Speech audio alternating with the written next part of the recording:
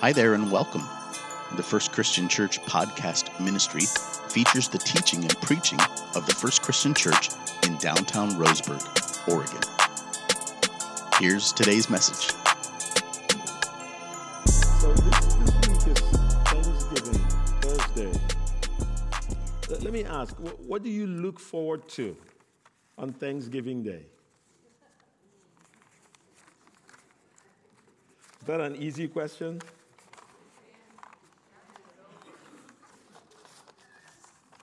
Okay, what do you dread?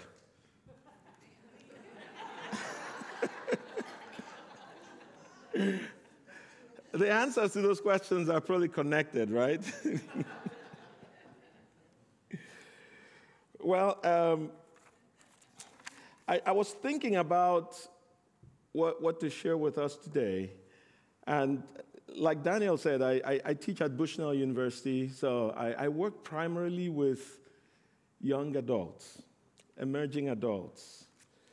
Braden was an excellent student that we're very proud of who just graduated earlier this year.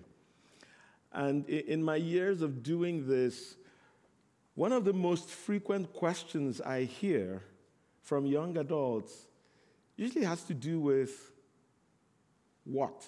They're what questions. What do I do? What do I do for a living? What do I do about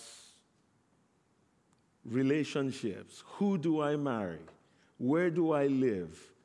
I will summarize it in this way. What is God's will for me? That's the question. The question I hear again and again. There are many variations to that question, but the bottom line is, what is God's will for me?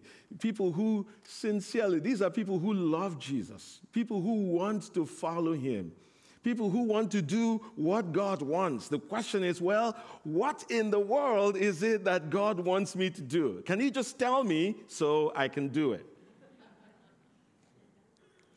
Now, we don't have a lot of passages in the Bible that specifically say X is the will of God for you, but there are a few of them. So are you ready for it? Can I tell you God's will for you?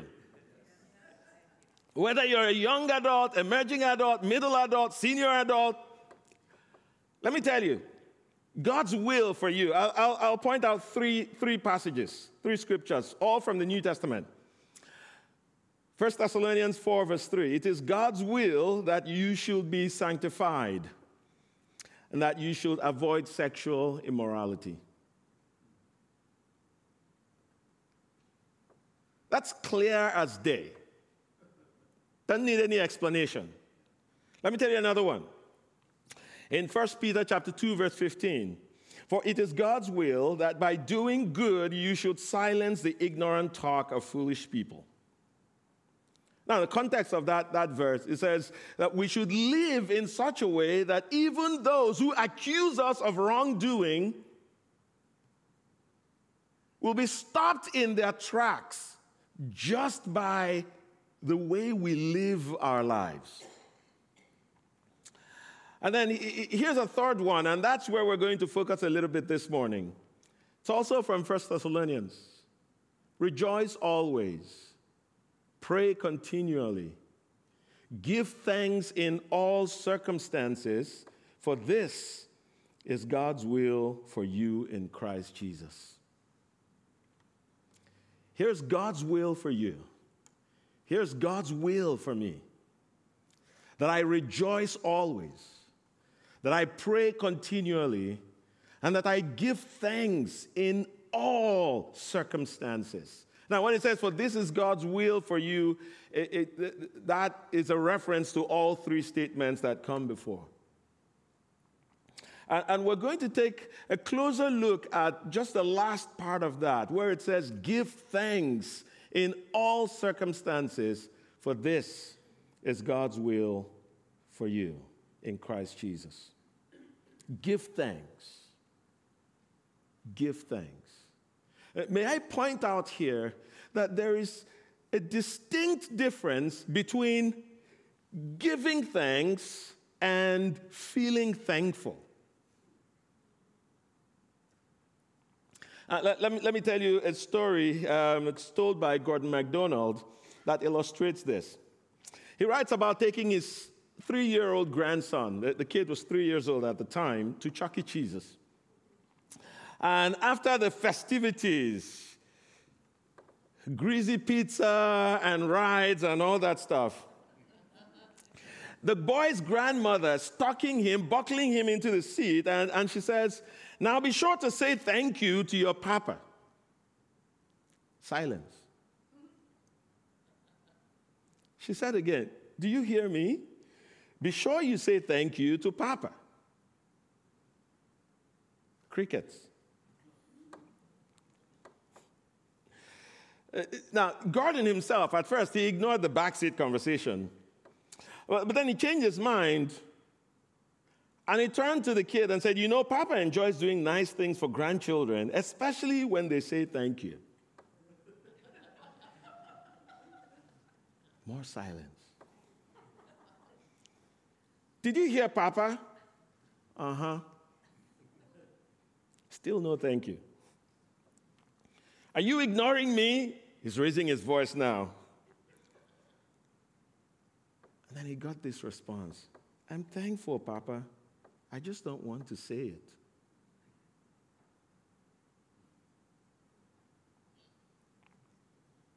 Now, giving thanks is distinct from feeling thankful. Of course, it would be best if we felt thankful and then we gave thanks, right? The truth is, many times we don't even feel thankful. But friends, it's at those specific times that we're called to give thanks. There are also times when we feel thankful, but we don't see it. I don't know about you, but it happens to me a lot. There are times when I feel thankful, but I don't express verbally my feelings of thankfulness as often as I feel it. I can't tell you the number of times this past week where I felt so thankful for my oldest daughter, Angel. In fact, as I think about it, I can recall at least 3 conversations in the past couple days where I was expressing my thankfulness for her. And as I was reflecting on this message, I realized I didn't tell her. So, of course, I'm telling her in front of people she's never met before.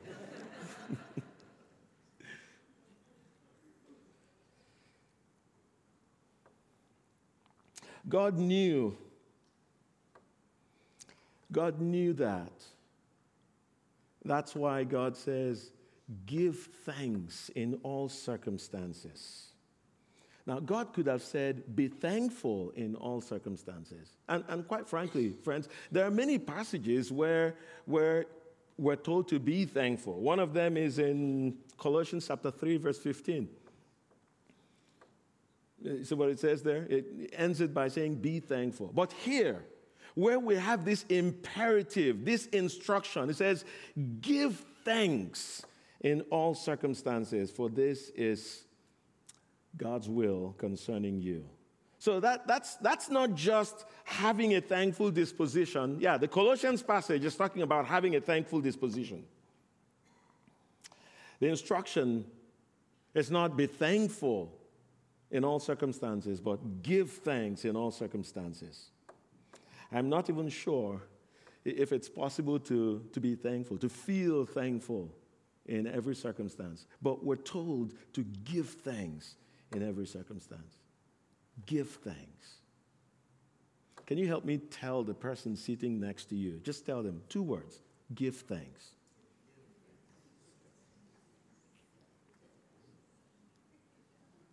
Any response?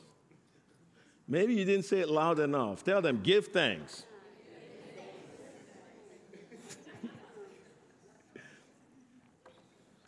Well, give thanks. But then the statement continues, in all circumstances. In all circumstances. As I think about this, I remember a story that we see in Luke's gospel. You see, Jesus was in the region between Samaria and Galilee, and as he's entering into this village, 10 lepers come to Jesus. They keep a distance. And the interesting thing we find in that story is that one of those lepers was a Samaritan. Now, we know from Luke's gospel, as a matter of fact, that Jews had nothing to do with Samaritans. They thought there was the racial and the religious dimensions of that. They didn't want to have anything to do with them. But we have this group of 10 lepers. One was a Samaritan. And I was looking at that again, and I realized their predicament, the fact that they were social outcasts, broke down the racial and religious barriers. They were together as lepers, people who could not they couldn't come into polite company. They had to cry out where people were, unclean, unclean. Nobody will touch them, not even their loved ones. They're standing from a distance and they're crying out to Jesus, Jesus, Master, have pity on us. And Jesus says to them, well, go show yourself to the priest. Now, the context there is that in the law, when somebody had leprosy or any other kind of skin disease that made them ritually unclean, and if at some point they were in remission or they thought that they were better, it was gone, they had to go to the priest, and the priest had to certify that it was actually gone, and there were a number of other things the priest had to do before they could come into the community. So Jesus says to them, go show yourself to the priest. Nothing had happened at that point. But to their credit, these 10 men, they left. But on their way, they suddenly discover that they had been made clean. One of them, only one, the Samaritan, returns back to Jesus, and we're told he comes back giving glory to God, and he falls down at the feet of Jesus. And Jesus says, wait, hold on. Weren't there 10 men who were clean? What happened to the other 9? How is it that only one person came back to give glory to God? Jesus looks at him and says, get up. Your faith has saved you. Your faith has saved you. Now, obviously, 10 of them were healed. 10 of them experienced the physical healing of their bodies. But this one Samaritan had an encounter with Jesus that was different. You know, like those 10 lepers, we all start out the same way. We all start out as unclean before God in our sinfulness.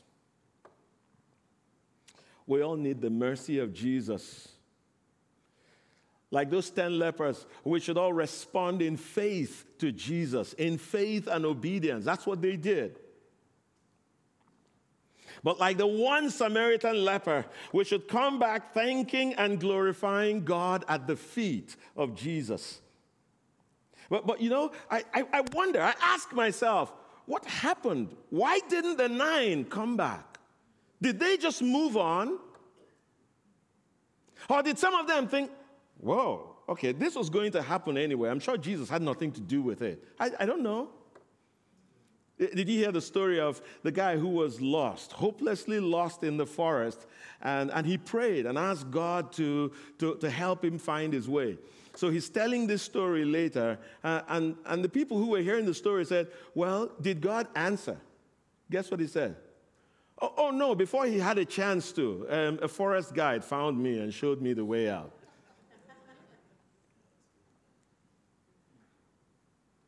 It's easy for followers of Jesus. Actually, the very serious-minded Christians, it's easy for us to go blessing blind. Just stay with me. I'll give you a definition. It's kind of like nose blind. You know when they say you've gone nose blind? You can't smell it because you're used to it, but everybody else. Now, here's how I define blessing blind. The gradual acclimation to the blessings in one's life in which the affected person does not notice them even when others do.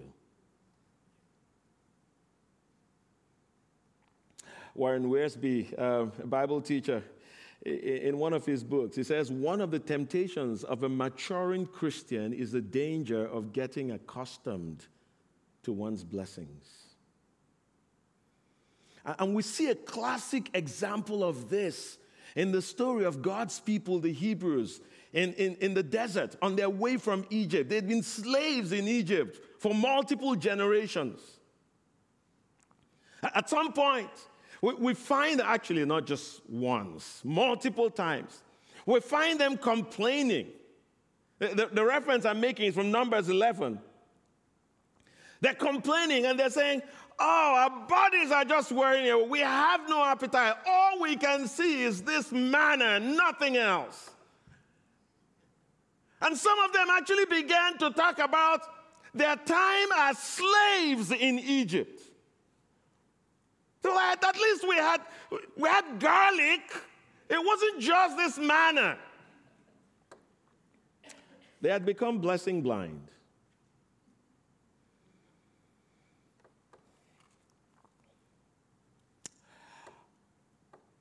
When we complain to God about what we wish we had, rather than give thanks for what we already have, or when all we can see is how other people are better off than we are, there's a good chance that we're going blessing blind. Have you gone blessing blind? That's a question God wants me to ask each of us, including myself this morning. What in your life do you need to thank God for? It's not a rhetorical question, friends. I'll wait. I want you to think about it. I can see some people writing. If you have something to write with, write it down. What in your life do you need to thank God for? Who in your life do you need to thank God for? Who in your life do you need to thank?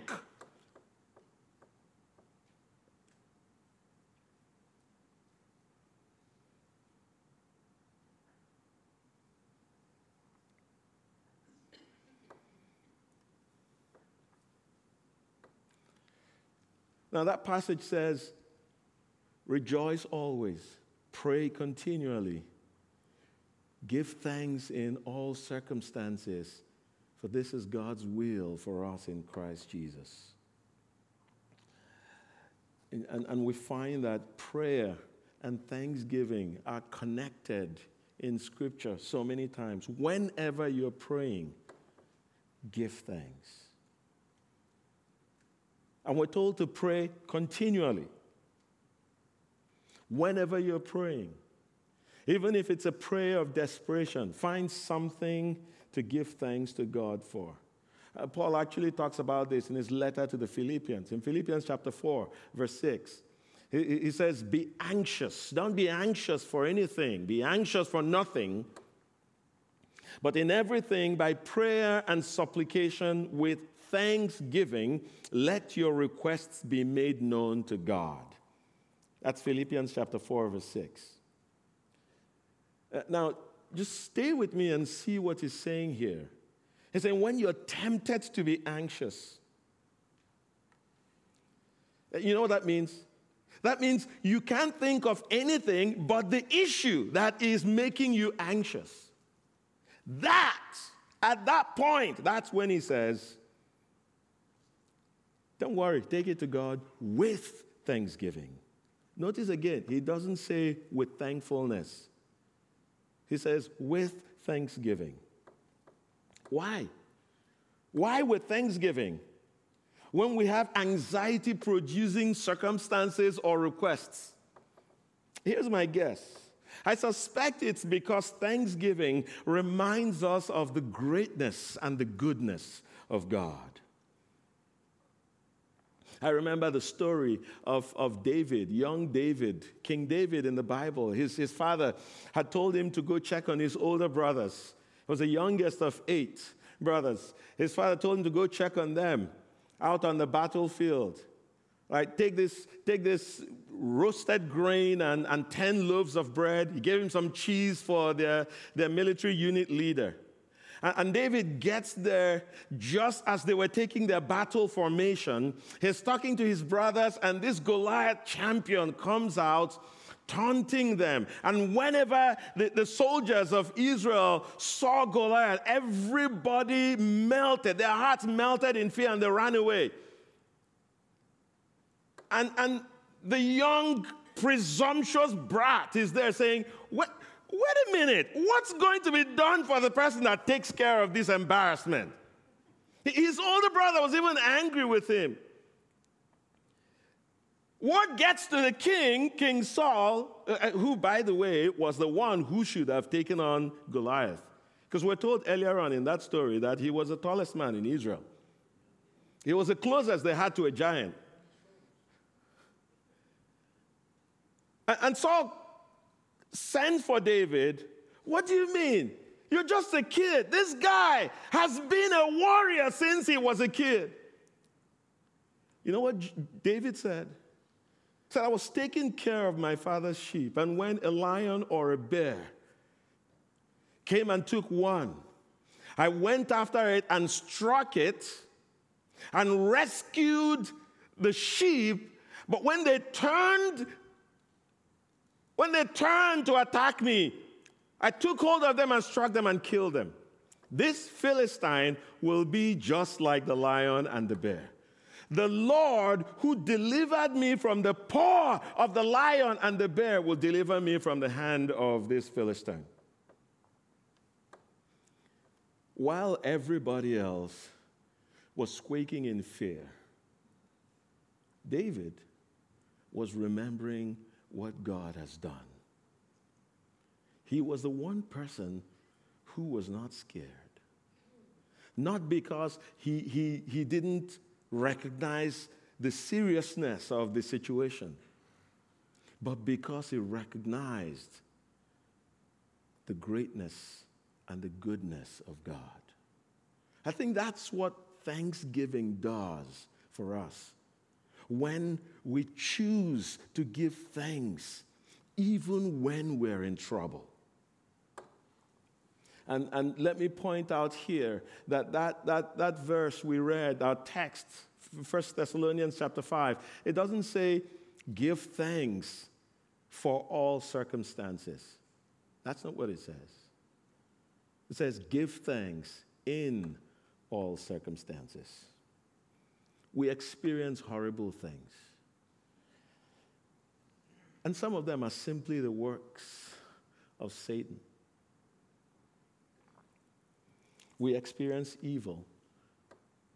I don't believe we're supposed to be thankful for them. When you're told that your child is dying, that's not something one is thankful for.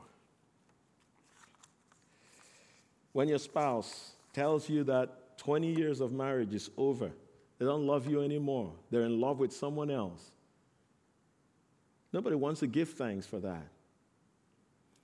And I make that observation because somebody might say, hey, you don't understand the depth of my pain. You have no idea how devastated I feel right now. I don't have it in me to feel thankful. But friends, God understands. God understands that even if all you have are the words, God understands. When the pain in your life wants to make you turn to the bottle or to drugs or to meaningless sex or to some other thing, God understands. Jesus understands, because on the cross, he cried out in pain the words of the psalmist when he said, my God, why have you forsaken me? God understands. Yes, you can say, God, all I have is words right now. I don't understand what's going on, but I thank you. Now, in that scripture that says we shouldn't be anxious, but in everything with prayer and petition and thanksgiving, we should make our requests known to God. He follows in verse 7 where it says, the peace of God that passes all understanding will guard your heart. That's the work of the Holy Spirit. When we give thanks, even in the midst of our pain, God replaces the anxiety and the angst with peace. The peace is described. It says it's peace that passes understanding. It's not logical. The kind of peace that doesn't make sense. That's the work of the Holy Spirit when we give thanks, even from a place of pain. And friends, we can give thanks. We can give thanks because if you follow Jesus, you can give thanks for the truth about what God has done. Regardless of what has happened to you, you got fired, you can give thanks because there are some things that are true of you. I can tell you some of them. God loves you. God loves you more than you know. You are not alone. That is the truth. God is with you. That is the truth. God holds you close. Your sins are forgiven. Nothing and nobody can separate you from God's love. That is the truth.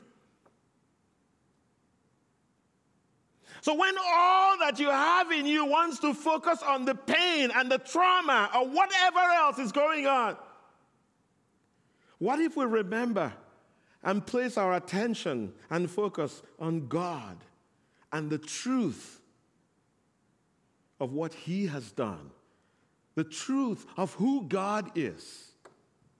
And if there's anybody here and you don't follow Jesus, you're not a Christian, well, what we're talking about, I can't think of a better reason why you need to turn your life to Jesus. Because regardless of what is happening around us, we can give thanks. We can give thanks. I want to close by having us take a look at a psalm of David. Psalm 103. Now, the tone of that psalm, at the beginning, it sounds like someone's trying to convince himself to do something. I don't know about you, but from time to time, when I find myself having an inner dialogue with myself, when I'm trying to persuade myself to do something, it's typically because there's reason for me not to. In the 103rd Psalm, David says, "Bless the Lord, O my soul, and all that is within me, bless His holy name." He's talking to his soul. You know what he follows it up with? "Bless the Lord, O my soul, and don't forget all His benefits." And he starts to list out the things that God has done. He forgives all your diseases. He forgives your iniquities. He heals your diseases. And it keeps going. In fact, if we read that, you can actually see the point where there seems to be a switch. I think it's right around verse 6. It feels like he's gotten to the point where he's no longer trying to convince himself. He's now in the flow. And he's talking about all that God has done. And his heart is overflowing in thanksgiving to God. Friends, can you do that today? Can you do that today? Can you give thanks to God, even from the places of pain, even from the anxiety-inducing circumstances and situations in your life? Because we're called to give thanks in all circumstances. I know Thanksgiving is on Thursday, but that's a holiday. Now, I like the fact that we do have a holiday, because at least for many people, we'll have one time in the year that we're reminded of something that should be going on all the time. But it's not just for this week, friends. It's a calling we have from God to give thanks. To give thanks in all circumstances.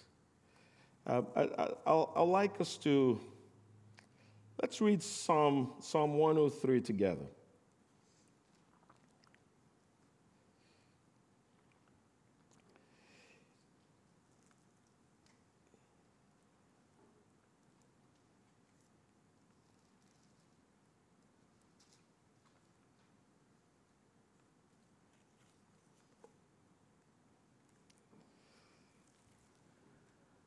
Bless the Lord, O my soul, and all that is within me, bless his holy name. Bless the Lord, O my soul, and forget not all his benefits, who forgives all your iniquity, who heals all your diseases, who redeems your life from the pit, who crowns you with steadfast love and mercy, who satisfies you with good so that your youth is renewed like the eagles. And see, here is the switch. The Lord works righteousness and justice for all who are oppressed. He made known his ways to Moses, his acts to the people of Israel. The Lord is merciful and gracious, slow to anger, and abounding in steadfast love. He will not always chide, nor will he keep his anger forever.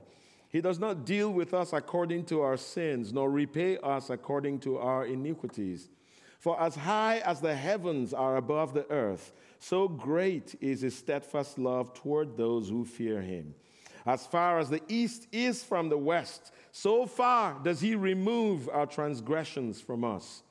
As a father shows compassion to his children, so the Lord shows compassion to those who fear him. For he knows our frame, he remembers that we are dust. As for man, his days are like grass. He flourishes like a flower of the field, for the wind passes over it and it is gone, and its place knows it no more. But the steadfast love of the Lord is from everlasting to everlasting on those who fear him, and his righteousness to children's children, to those who keep his covenant and remember to do his commandments. The Lord has established his throne in the heavens, and his kingdom rules over all.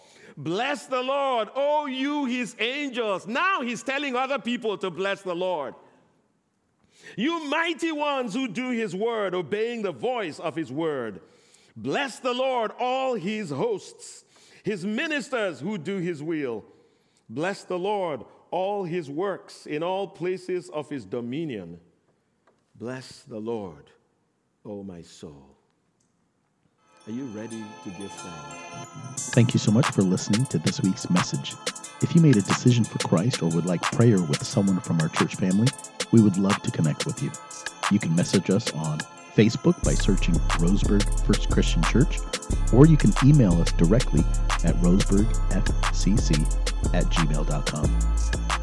In addition, if you're listening to this message on Apple or Spotify, we invite you to like, subscribe, rate, and review this podcast and share it on social media so others can be blessed as well. God bless you and have a beautiful day.